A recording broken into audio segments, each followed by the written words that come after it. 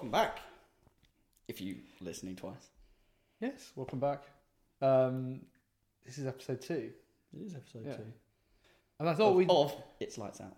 Of It's Lights Out. And Not Lights Out. It's not Lights Out, it's Lights Out. We had to change the name. Because there's a lot of podcasts out there with Lights Out, so we were like, let's change the name to It's Lights Out. Because he does go, It's Lights Out, and away we go. He does, to be fair. So actually, we're doing it properly. Yeah. I think there was a horror. I think it was like a horror or some sort of detective podcast called Lights Out. There was quite a few. I was tempted to go to listen to it. Were you? Don't listen to any podcasts ever. I'm not a podcast kind of guy. That's hilarious, because we're recording one. Exactly. But I feel like that's good. If I don't know what's going on, like if I don't know how not people normally do it, I just do it my way. You don't have a standard. I don't have a standard. No. We have low standards. Absolutely. Very low standards. Well, welcome to It's Lights Out. This is episode 2. We thought we'd talk a bit about Ferrari. Yep. I'm going to get your insight. Yeah, and get your insights as well. I think that Ferrari had probably the most Ferrari-esque season, I think, of recent time that I can think of. It's a very, in my opinion, very in part with Ferrari. There was some sad bits, but I think the main sad bit about this season was Leclerc's breakup with Charlotte. Let's be honest now. That was more gutting than the whole season. I completely forgot about that, actually. I think we should all take a moment just to think about that. That's sad. Poor Charlotte, poor Leclerc. Who do you feel worse for? Well, I don't know anything about Charlotte, really. I don't know anything about Leclerc personally. He's a racing driver, yeah. I know he's a racing driver, but I don't know anything about him. He seems like a really nice guy. I'm sure she's lovely. Oh yeah, I bet she's lovely. Yeah. I don't really know what she does. My number's 075. What? I think she probably models, I assume. I don't know. You tell me. Have you seen I don't know. I don't actually follow her, so I don't know. I feel my boy Leclerc. Yes. No. Back in your mate. Yeah. Well, all I've seen is a photo of her, and I thought, yeah, she's fit. Support Leclerc. You've had a stinker, mate. Yeah. I'd say, I feel bad for both of them, but at least, still young. Yeah. They're even younger than us. Yeah. They'll get over it. Yeah. Both of them. Yeah. They'll probably get back together. Probably. There's a lot of have you seen all the comments on her Instagram and stuff? Anything she posts, it's like Leclerc. Is it? Yeah. That's not great, No. Leave her alone. I'd hate to be famous and then go through a breakup. It'd be the worst thing. I hate to go through a breakup anyway. But, good save. But I think it's even worse when you're famous. 100%. You're in the public eye, aren't you? Yeah, and everyone's got an opinion. Yeah, everyone does have an opinion. And it's always I think it's the wrong opinion because they don't know what your relationship was like. So they automatically just assume like, oh, these guys are perfect. But they could have been really unhappy together in the last year. Could have been like completely fake. Yeah. The whole thing was an absolute sham. Yeah. And we're like feeling bad for him. No, let's be honest, I don't actually feel that bad for him. I don't feel bad for them, no. I don't actually care. It was just a funny thing to say at the start of this episode. Well, I feel, I say I don't feel bad. I feel bad that they've broken up, but I'm not exactly like, oh my God, my day's ruined. Can you imagine? You just like broke down like, oh no. It was great for the meme account though. Yes, the meme account. What's the meme account called? Mattia Bonotto. Which is follow. very, very topical. Topical. It's very topical for this episode. Okay, let's get into Ferrari then, shall we? Yeah, I when I was writing my notes up, I called it the Ferrari disaster class. Is that what you called it? Yeah. I didn't put that. I just put that it was... I didn't put anything. Because I thought it was a masterclass in how to run a team disastrously. That's not a word. Disastrously. Disastrously. Yeah, I think that's the word. Yeah. That sounds about right. I mean, we're coming on almost 15 years since Ferrari's last World Championship, and that was 2008. They won the Constructors. 2007 was the last Drivers' World Championship. The biggest team in F1. It's a long time. It's a long time. Yeah. Did you know, though, it's not their longest trophy drought? Go on, how long? Guess how long you think? So, this one was 15 years to 2023. To 2008 to 2023 is 15 years. Okay. Was it Raikkonen who got... Was it? So Raikkonen, it was, Raikkonen won in 2007. And then they won the Constructors in 2008. Who won the championship in 2007? Hamilton. Oh, of course he did. Yeah. No, but... Hamilton won the drivers, Ferrari won the constructors. Why am I thinking about Massa? Massa was won that it. 2008 when Hamilton went he was was it 1 point ahead? Isaac Glock, and then he passed on the last corner of the last lap of the last race. Who was going slow? Who's the one who was going slow? Glock. Isaac Glock. Yeah, love that. Yeah. So where were we? What were we talking about again? Oh, so yeah, how long? Yeah, 15 years. How long do you think the longest Ferrari drought for a championship was? I would. It can't be that much longer. It's not that much more. I would say 21 years. You nailed it. Hey! It was 21 years. So that was 21 years. Was the longest drought they've had for I want to say drivers' championship, and that was between that was 79 to 2000, and they won in 2000 with Michael Schumacher. Oh, were you waiting for me to say? I was waiting. Yeah. Oh, sorry, I didn't. Yeah, no. Well, that's what I would have guessed considering the last episode. Yeah. After the last episode, I was going to ask, and I wasn't sure if you knew, and I didn't want to call you out on it. Yeah. So but was that when he won the 5 in a row? 2000 and. We were talking about the ones in a row last episode. So 2000, 2001, 2002, 2003, and 2004, 5 in a row. That's madness. Yeah. Okay, so 21 years for the biggest team, and let's be honest, if Ferrari weren't in F1, F1 would not be F1. Yes. Ferrari's a massive part of F1. Ferrari F1. brought for me. Ferrari brought in so many fans to F1. They're still the biggest. They are still the biggest team. They get a payout every year from F1, additional to the prize money that they get, and it's known as like the Ferrari payout. Yeah. Right. And how much do they? So they get. I don't know the figure off the top of my head, but they get like a good chunk of money for being. Cheeky. It's called a legacy team because they've always been in the championship. Ferrari have never not been in the F1 championship. Right. So they get this like legacy payment. That's fair enough. It's basically like if you leave us, the sport will like it will still survive, but it would lose masses of money. It would lose so much money. So it's worth it for them. But also, why would they?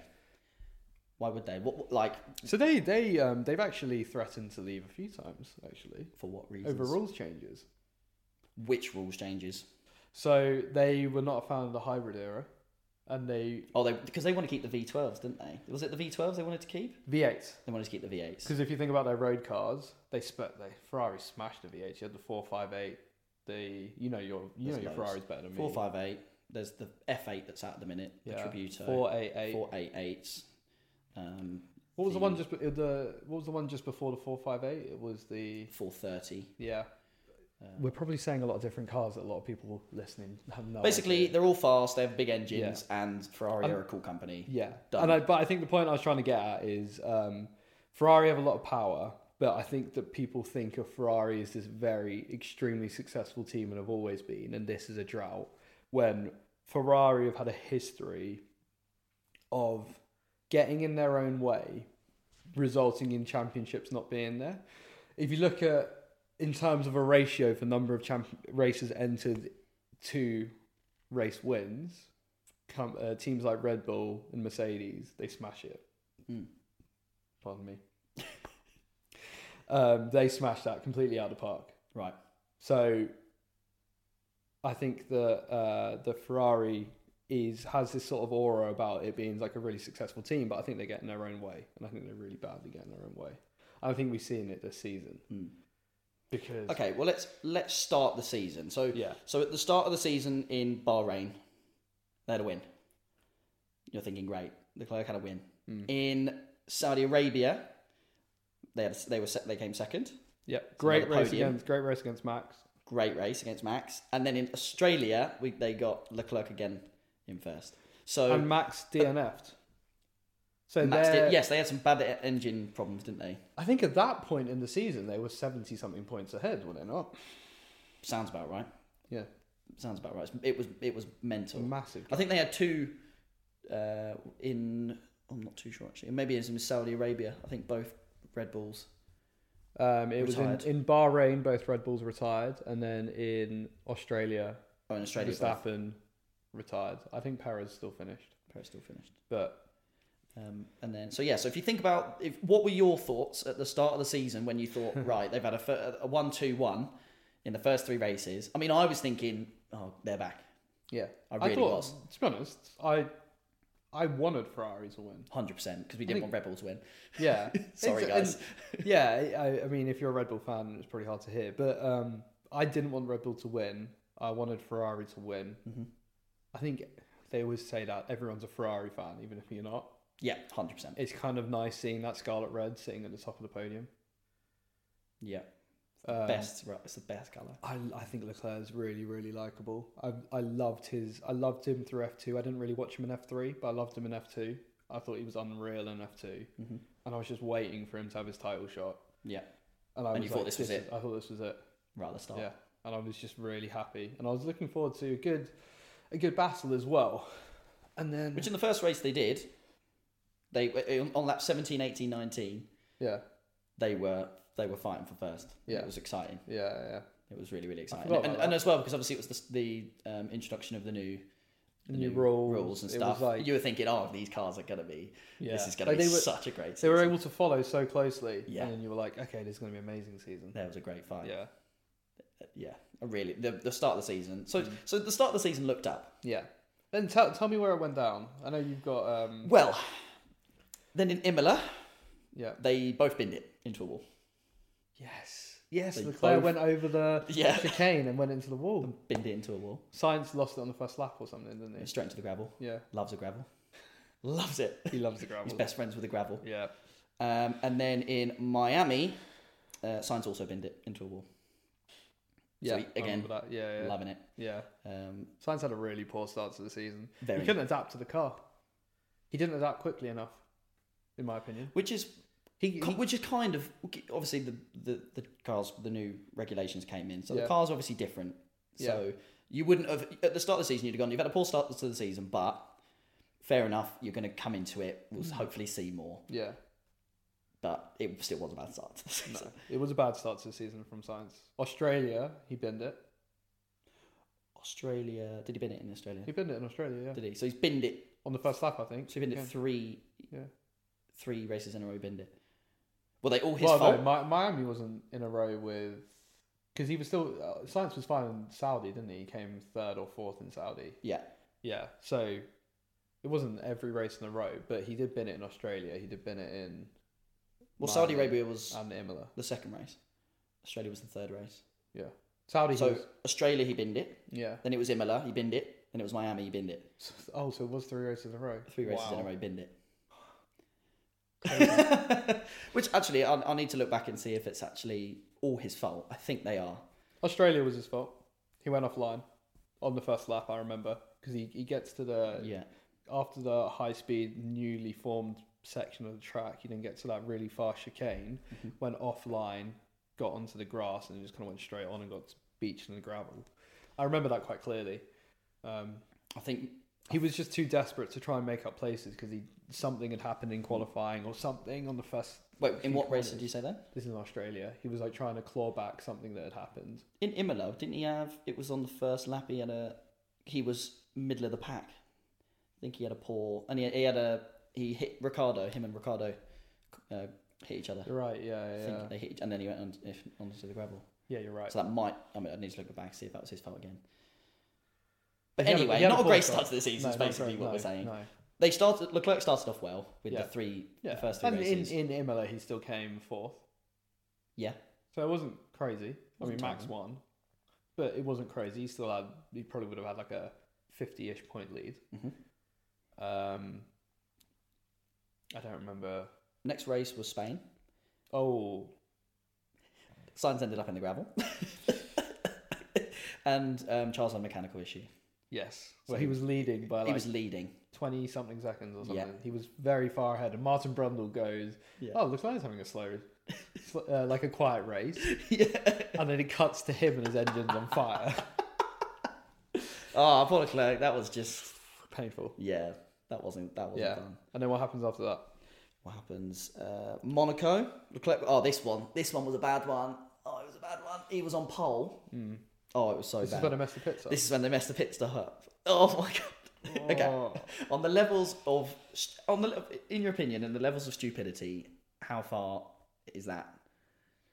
How far, like, out of 10, go out of 10 stupidity levels. 10 being the most stupid you could possibly be in F1, and 1 being like, it was just unfortunate.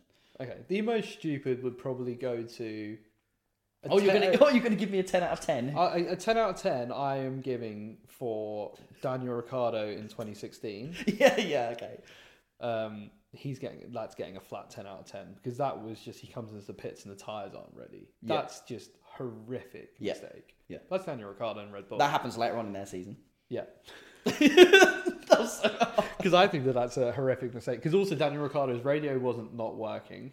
The team made the call for him to come in. He didn't come in on his own. Mm-hmm. And then the team weren't ready, which is That's crazy. terrible. That's awful. How you can miscommunicate that, I don't know. Awful. I would give this a 7 out of 10. 7 out of 10. Yeah. Still silly. Yes. Still awful. Still shouldn't be happening. No, shouldn't be happening. But what I can't actually remember the specifics. He came in they put him on hards. Did they put him on? I thought they put him on hards. I can't remember. I can't remember. I think he went from. I just remember him screaming like, "Why'd you call me in?" Yeah, he did. Yeah, no, because they called him in, and they went, like, "Come in." And as he was going into the pits, he went, "No, stay out, stay out." And then he just lost. Because they messed up the timing, right? He got stuck behind Sainz, didn't he? Something like that. Oh god, we need to be more. They'd already messed up earlier, and then they called him in again, and he got stuck. Yeah. Okay. So Monaco, and then do we go to Austria? Azerbaijan, engine blow up. Yep, both cars were tired, hydraulic and engine failure. God, it's not good, is it? No, it's just a race after race, one after the other. Put it this way, by midway through the season, they were 80 points behind Verstappen. Leclerc was 80 points behind. What's that, like a 160-point swing-ish? Explain what the hell you just said to me. A point swing, so it's like he started off like 70-something points. Sorry, I get you now. Yeah. It's like a 150-point swing in the championship. That's bad. Crazy. That's bad, considering, like you say, they were so far ahead. Yeah. In Canada, where were we? Yeah, Azerbaijan, Canada. They took an engine penalty in Canada. Leclerc took an engine penalty, but they both drove all right. Okay. Yeah. In Canada. And then Sainz actually got a win at Silverstone. Yes. Is that his first win for Ferrari? First win, a complete strategy error on Leclerc's part. Yeah. Didn't pit him, and then they tried to ask Sainz to drop back and give Leclerc 10 car length space when the safety car was about to come in, and he's like, "Stop inventing, guys! Like, you're just gonna get us both past." Leclerc didn't finish 4th, but that was awful. Leclerc won in Austria. Yep, Sainz engine blew up though. Yep, and I literally got written down here. Yeah. Sainz did manage to end up in a big fireball. Yeah. That's literally what I've got written down. Yeah. Ended up in a big fireball. And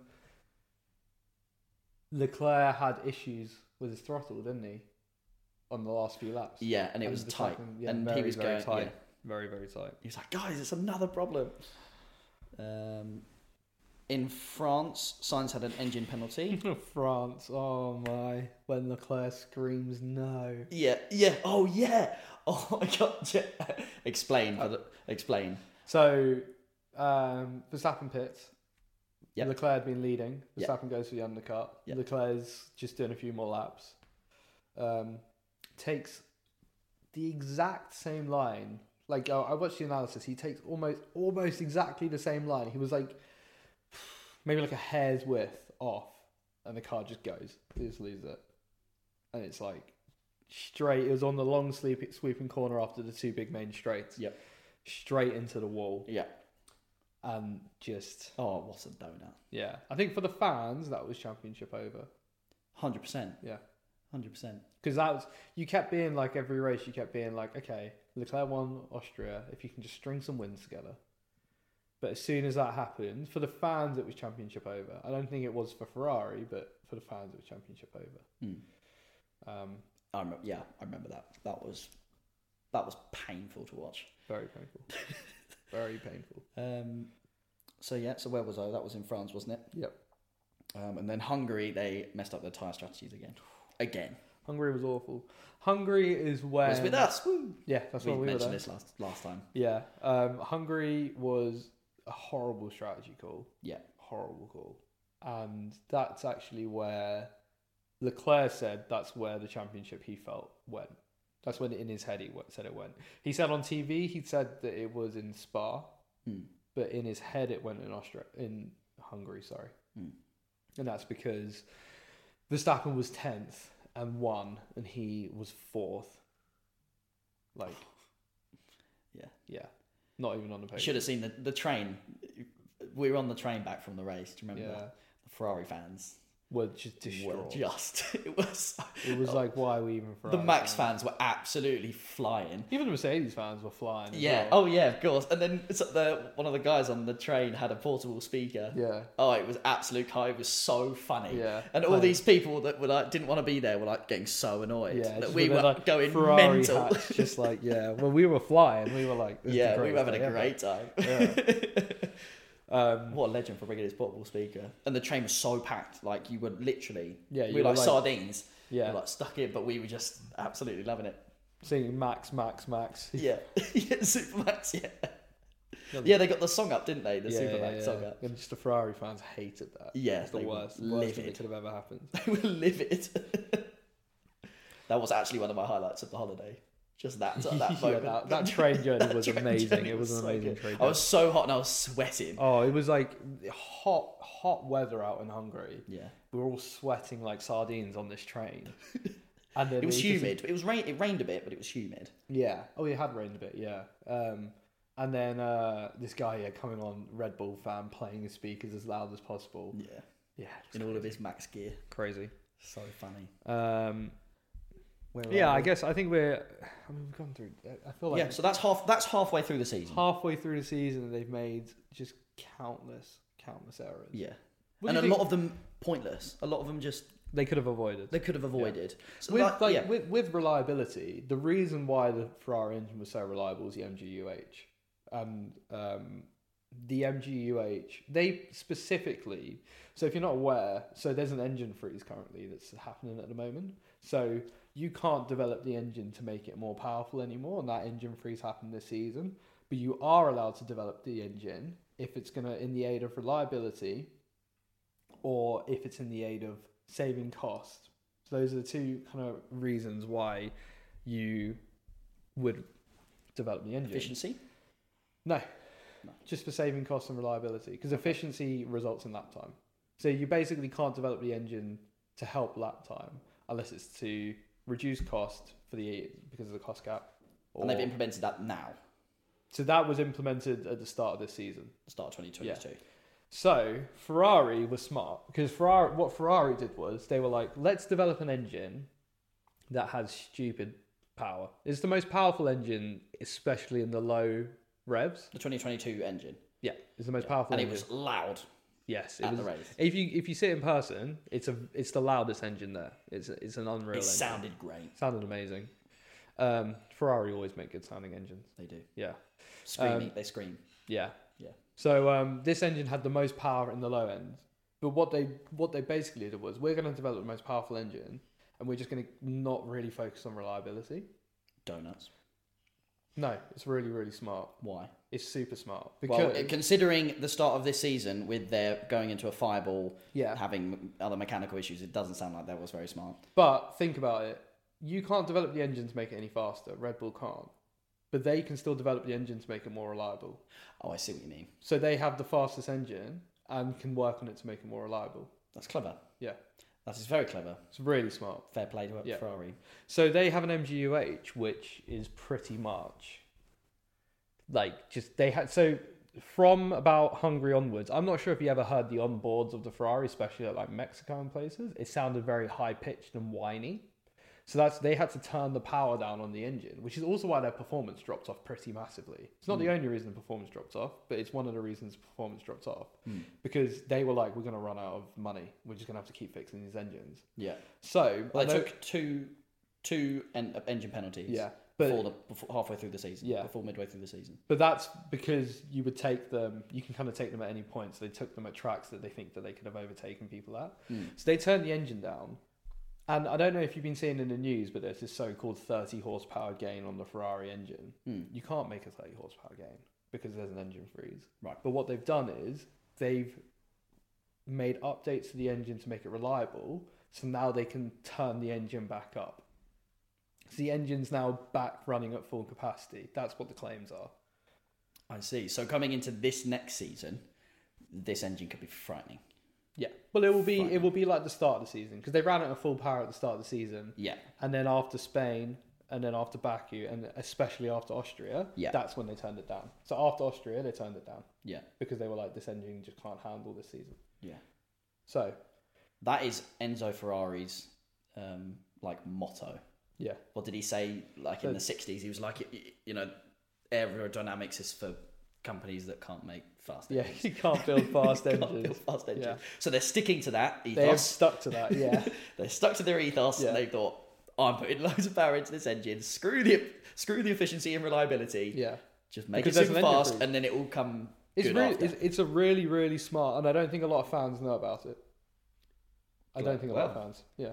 Drop the knowledge. Boom. Yeah, because I honestly, drop. A lot of people are like, oh, how can they not create a reliable engine? But if you told me you're going to have the best engine in two years' time, but you're going to have to suffer for a year, yeah, I'd take that. I would too. I would take that.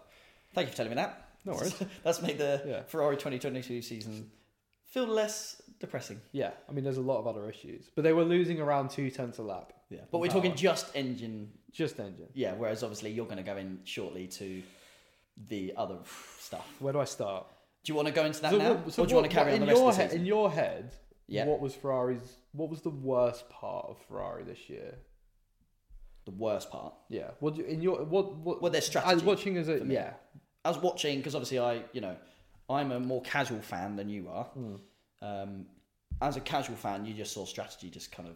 Yeah. There was so many things where you were just baffled and you were like, why have they made that decision? Yeah. Why have you brought him in now? Why have you put on them tyres? It was just very odd. Yeah. And keep in mind, that's from me who doesn't know, incredible amounts. Yeah. Even I was thinking, watching. Very strange. While we were at the Hungary race, we saw the Alpines pit for the hards, and they just kept dropping back. Yeah. And we were like, why would you ever put someone on the hards? Like all Ferrari needed to do was look at Alpine and think, and just put them on the mediums. Strategy. All they had to do was put them on the mediums. Mm-hmm. And then they came out on the hards, and everyone on the stands was like, Leclerc's on the hards. Yeah. Why is Leclerc on the hards?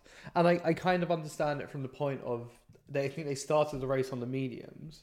It was too far to go on the softs, but they should have just extended the first medium stint. But they wanted to go medium hard rather than medium soft, or long medium soft. Because they were watching Verstappen coming through. They were so worried about Verstappen, they didn't realise that their own race was being messed up because of Verstappen coming through. Yeah. So Inaki Rueda, he's their head of strategist. Yeah. He's been sacked. He's not. He's not been sacked. He's not been sacked. Why? And because he's probably one of the best strategists on the grid. Oh, really? He is. So he just had a stinker this season. No, there's just so much that goes into strategy, and I think there's a lot of F1 fans think it's just one person. They think it's just the head of strategy making the call. Well, you think? Well, surely he has the final say. He will have the final say, but a lot of it comes down to the software, the actual operational issues of the team, which is obviously under his remit, is the operational issues and the software, the poor communication across the whole strategy team, their completely poor timing, and just bad calls from Inaku as well. He's an amazing strategist, but their whole team, that whole strategy department, is just being run really poorly. So go into it. Well, fill my brain with knowledge. Well, the most I can say is I think from what I could tell watching, it seems like communication is the worst thing. They're missing calls. They're shouting to people. People are like the actual like flow of the information is not going right from their strategy department to a person to a Naku. It's kind of like as if they're just trying to get it straight over there. They're missing the timing on things because it's taking time for those calls to get through. They're not properly analysing the data as a team. It's very much as if they kind of worked in silos and they're trying to get the information across. Do you feel like they spent most of the season being reactive, not proactive? Yes. That's a really good way of putting it. So you think they were reacting to the other Red Bull's strategies the whole time. And then it became reacting to Mercedes as soon as Red Bull ran away with it. That's a good way of putting it, actually. They were so worried about what Red Bull was doing. Instead of sticking to their guns and sticking with what their strategy was going to be for that race, they decided to go, right, see what Red Bull are doing, let's react to it. And then it's ended up... Didn't Red Bull have... They have plan E, plan F. Like, I think... I've never heard on the radio them being like, we're on to plan E, we're on to plan F. It's usually A or B, maybe C. And like... I think back to when the team, the only period of time that I think that Ferrari team, apart from the 60s and 70s, where that team was run really well, and that was the 2000 Schumacher era, they had a plan and they would stick to it. They'd have plan A or plan B. And plan B would be safety car. Then they would switch to plan B. Yeah. But all they would do is stick to that strategy. And their strategy back in the day used to be pit loads of times, because they used to have refueling back in the day. Of course. So they'd pit loads of times and fuel up really light. Schumacher had the speed to do qualifying laps. They just send him out to do qualifying laps, then pit him again. And he'd have to just make the pit stop time up in the short number of laps that he did. And because he was unbelievable, one of the fastest, probably the fastest ever single lap, race pace, but single lap race pace driver out there. Mm-hmm. If that made any sense, I'm not sure if that did. I think I get what you mean. Yeah. I'm not too sure I got that, but I think he's probably the most talented person to ever just gun it lap after lap after lap. I see. Yeah. So consistency of pace. Consistently gun it. Consistently gun it. Go out, all out, 100%. All out, every single lap, yeah. He's the best at.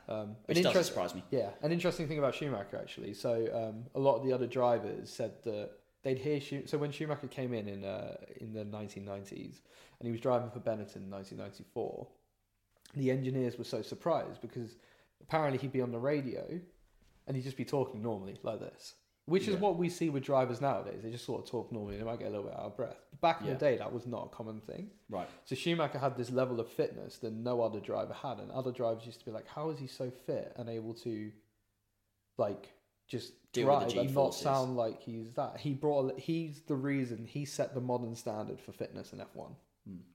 And it was just natural to him. Lots of squats for you, bum. Yeah. Good core. Yeah. Good core. Good core, good neck. Good neck. Biggest necks. Yeah. But Schumacher set just an absolutely unbelievable standard for fitness. But what that meant was he could just gun it every single lap. Other drivers could do it, but then they'd fatigue. But Schumacher never fatigued, and that was his main strength, in my opinion.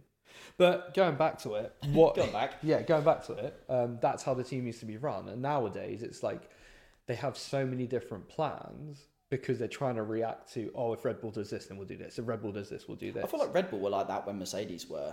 A couple of years ago, when Mercedes were flying. You would never hear Red Bull. You would never hear them being on the radio to Max being like, "We're going with Plan F." No, but they were more reactive. To Mercedes, a bit like how Ferrari are now with Red Bull. They were more reactive. Well, you need to be reactive because you need to be like, if they're going to go long, we'll undercut and do that. Yeah. But that's like Plan A, Plan B, Plan C. Yeah. But you've got to you have a game plan. You try and stick at it. It's just like if they've done something which is going to affect that game plan by a significant amount, that's when you then go change it. But you shouldn't be having like 6-7 plans for a race. How can you even I wouldn't even be able to keep like I couldn't even keep 3 plans in my head about what's going on. To have like 5 or 6 in my head, I'd be like, honestly, I have no idea what plans you're talking about. I'd be like, go on plan E. I'd be like, which one's that again? I'm trying to drive, I'm trying to focus. Yeah. What the hell do you want me to do? Just tell me over the radio. Literally, I don't know how Leclerc does it, to be honest. Yeah. I don't know how. You never know. He might just be like, you know what? Don't care. I'm just going to drive quickly. And they'll probably just tell him when to come in. But yeah, I think strategy was a big issue with the car. Yeah. I think they were the reason why they were 0.04% of a lap faster over the course of the season. In quali was because that they could switch the tyres on in an instant. But what means when you switch the tyres on is that when you get into a race, you overheat the tyres. Yeah. And I don't think their race pace was good at all. No. I don't think that's an uncommon thought. No. But then at the start of the season, obviously the engines, like you say earlier, the engines were turned up to max, weren't they? So they had a better start to the season. Did they eat the tyres in the first few races? No, but I don't think the engine will affect that. It was the updates that they brought, and also the stiffer floor that the FIA said you had to, so you couldn't porpoise as much. Yeah. That also affected Ferrari's tyres. Loads of problems. Do you think? How well do you think they'll do next season? I still don't think they'll be as fast as Red Bull. No, neither. I really don't. It just doesn't feel that way.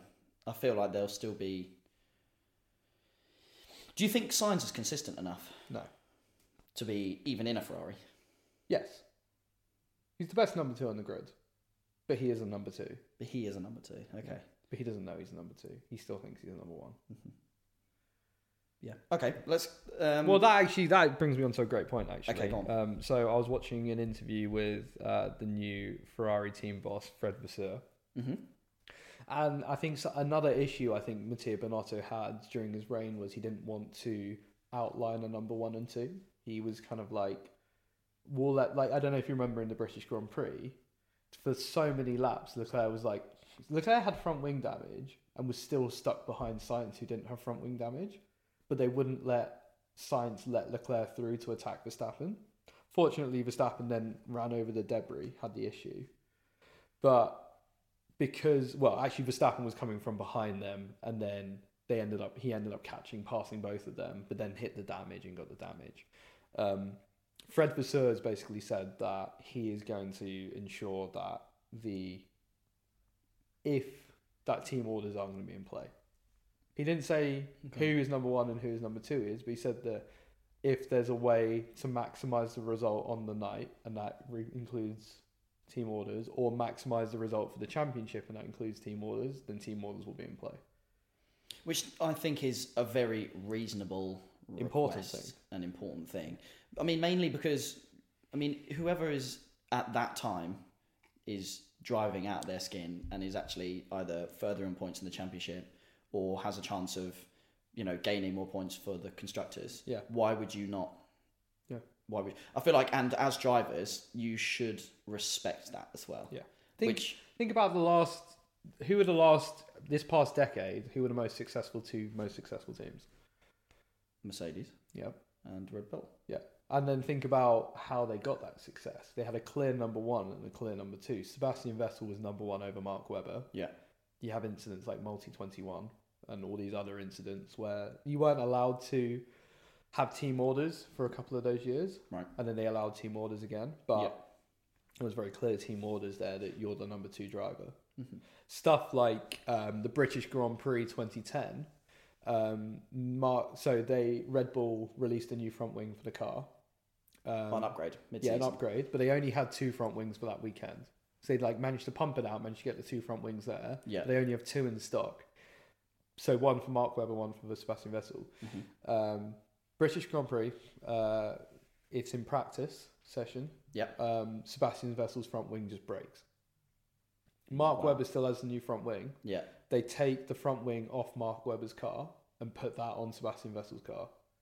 And that's bold. This is before Sebastian Vettel's not even won a world championship, and he wasn't even leading the world championship at that point. Wow. And they did that. Mark Webber was ahead on points. Christian Horner has made a very, very bold move. Bold decision. And then guess who won the race? I'm guessing it's Vettel. No. Mark Webber. It was won. Webber. Mark Webber won. He crossed the line. And the team congratulates him, like, well done, Mark, and you won the British Grand Prix. And Mark Webber goes, not bad for a number 2 driver. Love that. Yeah. Yeah. You shouldn't take that. I feel like you shouldn't take that too. Like the Red Bull team should probably just kind of let that one go over their head. Do you know what I mean? But make a fair point. But they won 4 championships in a row. Yeah. Mercedes then came along, won 8 championships in a row. And it was very much... for the first 3 seasons, it wasn't. Yeah. 14, 15, 16. But since Bottas came in, and since they actually had... From Bottas coming in 2017, they actually had competition from other teams. Mm. They had team orders. They had to have team So what did Hamilton and what were Hamilton and Rosberg? Because I wasn't watching this, but Hamilton and Rosberg in 2016... Hamilton surely was still number 1, but Rosberg... There was no number 1 in that team. And that's what caused all the issues. But there was no competition. So they allowed them to fight. But they tripped over themselves so many times. Yeah. In that season... They went into each other, didn't they? Yeah. Yeah. 2016 Spain. Yeah, there's that really famous bit of when after one of the races, Lewis comes in, he's absolutely buzzing. Yeah. And then he just throws the hat to Rosberg on the chair. It was 2015 Australia, USA Grand Prix 2015. Oh, that was 2015. Hamilton's just won the World Championship. And Hamilton walks into the driver's parade, picks up his hat, number 1. Rosberg's hat has the number 2 on it, throws it over to him. And Rosberg just picks it up, throws it back. And he said that he felt like Lewis was just saying like you're number 2. Yeah. Well, I mean, I would if I was in like the heat of emotion. Yeah. Like you've just lost the world championship. Yeah, you just lost the world championship. You're sitting there, and someone goes, "There you go, mate. You're number 2." I'd literally get up and hit it. So I'd want to. I probably wouldn't, but I'd want to. So there was no clear number 1 and number 2 for those 3 years, but they didn't need to because there's no competition. Yeah. But yeah, that's what I'm saying is Ferrari, it's good that they have a number 1 and a number 2 now. Yeah. And I know Sainz doesn't know it, but Sainz is number 2. Even though he doesn't. Do you not think he has a slight inkling? He has a slight inkling. He must have a slight inkling. He's too competitive to not, and I think every driver is competitive. But we were saying this in the last podcast that Perez knows he's number 2. Yeah. Whereas Sainz doesn't quite yet. I'm sure he will, but I don't know how well he'll take it. Mm. Right, should we go on to the second half of the season? Go to the second half of the season, yeah. So, in Spa, they took another engine penalty. Yep. Leclerc did. However, in that race, there was 8 out of the 20 drivers with engine penalties. That race. Okay, yeah. Can't remember which ones they were. I know Bottas was. I think Gasly was. Yeah. I can't remember all the 8, but it was a lot. So because everyone knew that it was going to be an easy track to overtake on. Yeah. And then Sainz apparently was comfortably winning in Spa at one point, and then the Red Bulls just were too quick. Yeah, I mean he was ahead by a long way. Verstappen came from what? I've forgotten the position. We talked about like 14th on the grid or whatever, and won by 18 seconds or something. Silly Red Bull. And then in Netherlands, Sainz came in and he was waiting for ages. Came into pit, and they weren't ready with the tyres. Again, and he was sitting there. That's a 10 out of 10. That's a 10 out of 10. That's a 10 out of 10. That's a 10 out of 10 for me. Is it? Yeah. If the team has called him in, that's a 10 out of 10. If he's coming on his own, then that's not his fault. Then that's not the team's fault if he's just come in. No, of course he can't do anything about that. He's taking, team orders. Strategists again. Yeah, what I mean is if Sainz had come in, but the team hadn't called him, then that's fine. Oh, sorry, the team aren't expecting it, but yeah. Okay, that was in the Netherlands. Yeah. In Monza they did okay, and it was kind of just out their hands. And Singapore the Red Bull had so little drag; it's such a quick car on the straight line. So quick. And then Singapore was very uneventful. The Red Bulls were just quick. I mean, at that point, the engines had been turned down on the there, and the season was over. The season was genuinely over. And then apparently in Japan, they were kind of back to themselves, where Leclerc hit a wall. Mm-hmm. Sainz hit the wall, and Leclerc managed to give up his second place by going off the track again. Oh yes, he cut the chicane at the end. Yeah, again. Yes, got a penalty. Ended up third. Yeah. Because did he make the place back? He made the place back, didn't he? Yeah, but he got the penalty. And then he got the penalty. Yeah. And that's when Verstappen won the World Championship on that day. Yeah. After the race. He didn't even know he'd won it. Yeah. Yeah, absolutely. And then obviously the last few races, I haven't got much written down for the last few races, but it was just... I think, Leclerc said he lost hope in Hungary. But after Spa... He's probably thinking about the next season already. Spa, put the nail in the coffin. Yeah. Yeah. That's the season. And there were lots of problems. Yeah. Lots and lots of problems. Lots of going off for silly reasons. How would you fix Ferrari? Don't give me a difficult question like that. I don't know. You're the knowledge guy. You tell me. I'm learning. You tell me.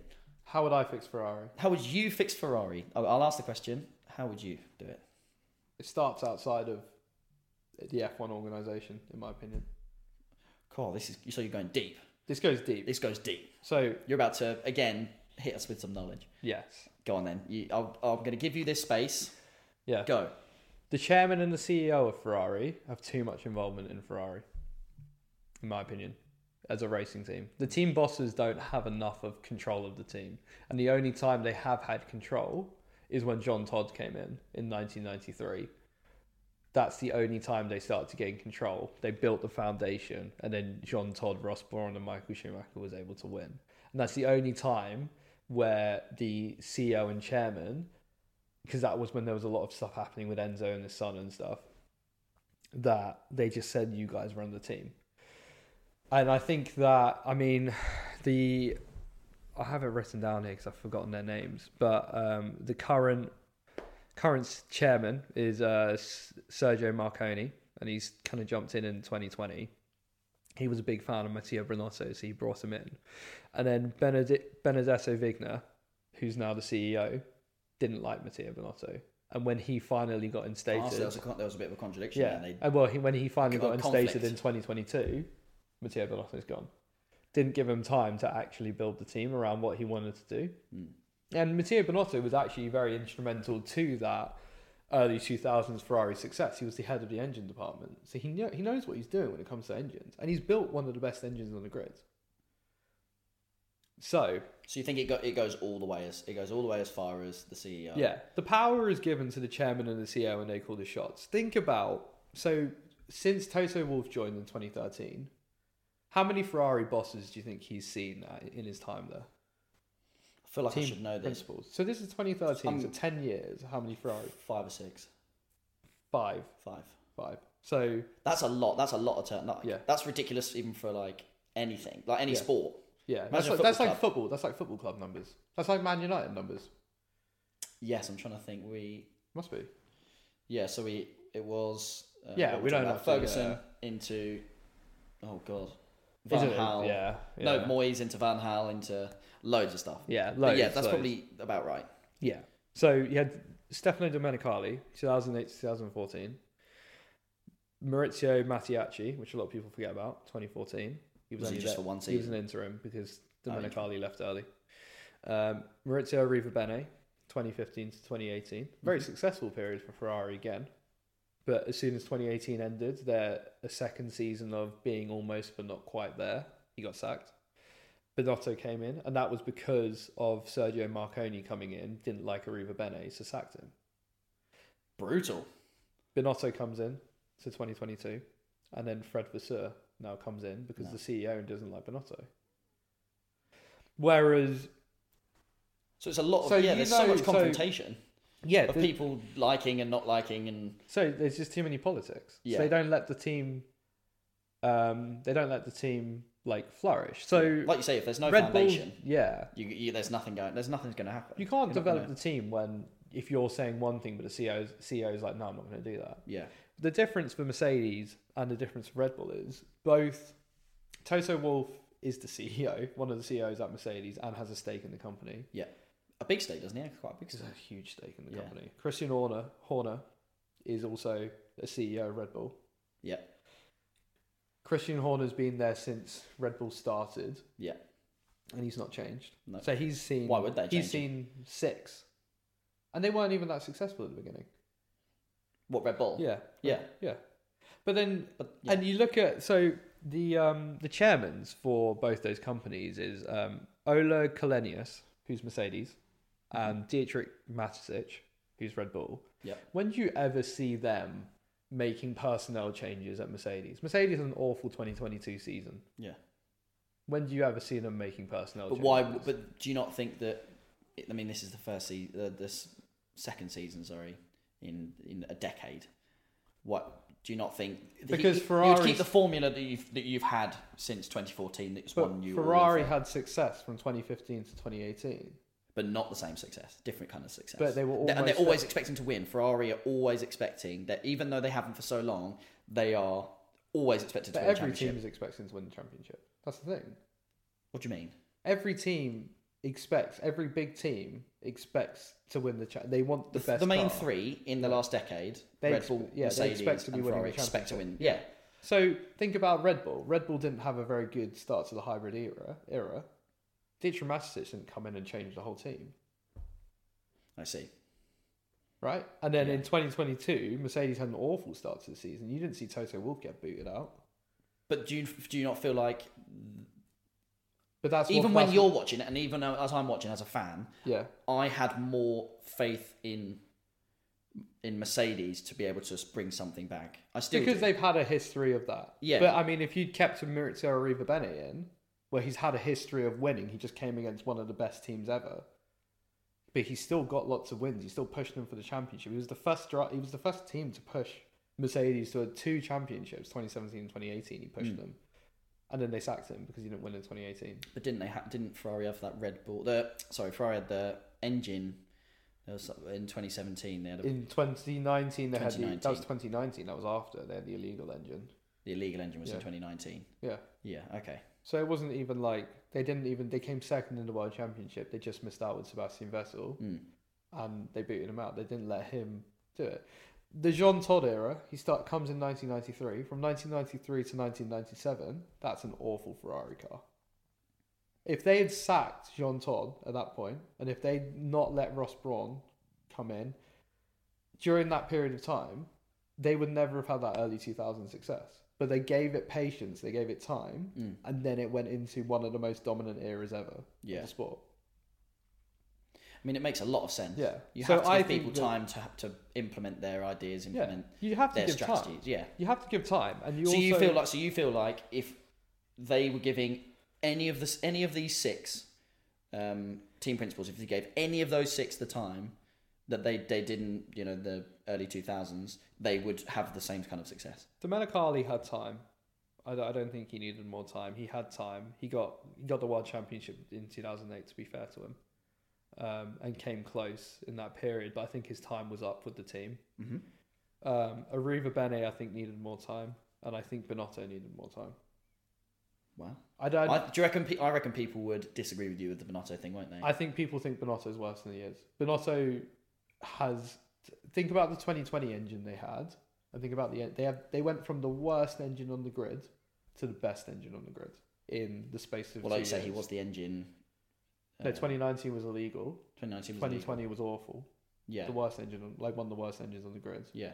2022, they have the best engine on the grid. Maybe not reliable. But like you say, Binotto was the end before. He was the engine. But he's turned that around. I think that if you just allowed him to have a bit more time, I don't think he's the person who's going to spear Ferrari into decades of winning championships. But I think he needed more time to get the structures in place, and then someone else come in.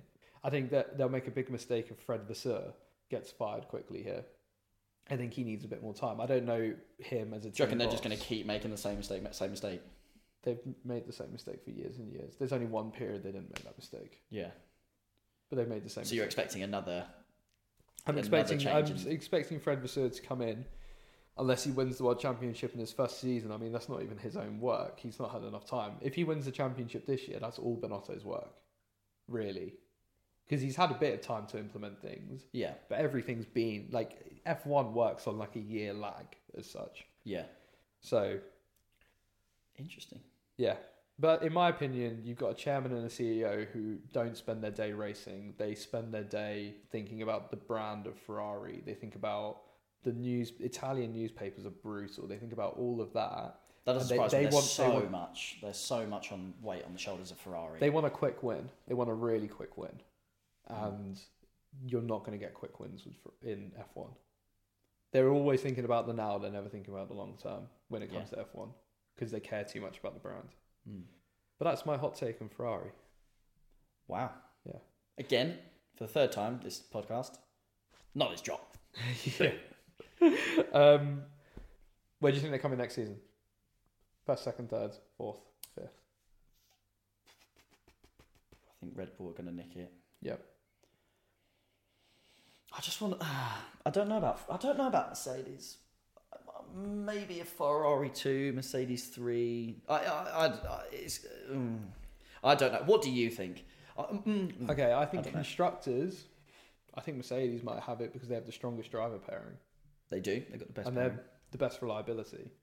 Would you be surprised? I wouldn't be surprised if Verstappen won by a long way, but but then Mercedes still kind of win the constructors, nicking it because Perez is underperforms. Because Mercedes will be there more, so Perez will come lower down. Yeah. It's a difficult to drive Red Bull. So you'd be surprised if Mercedes won this season?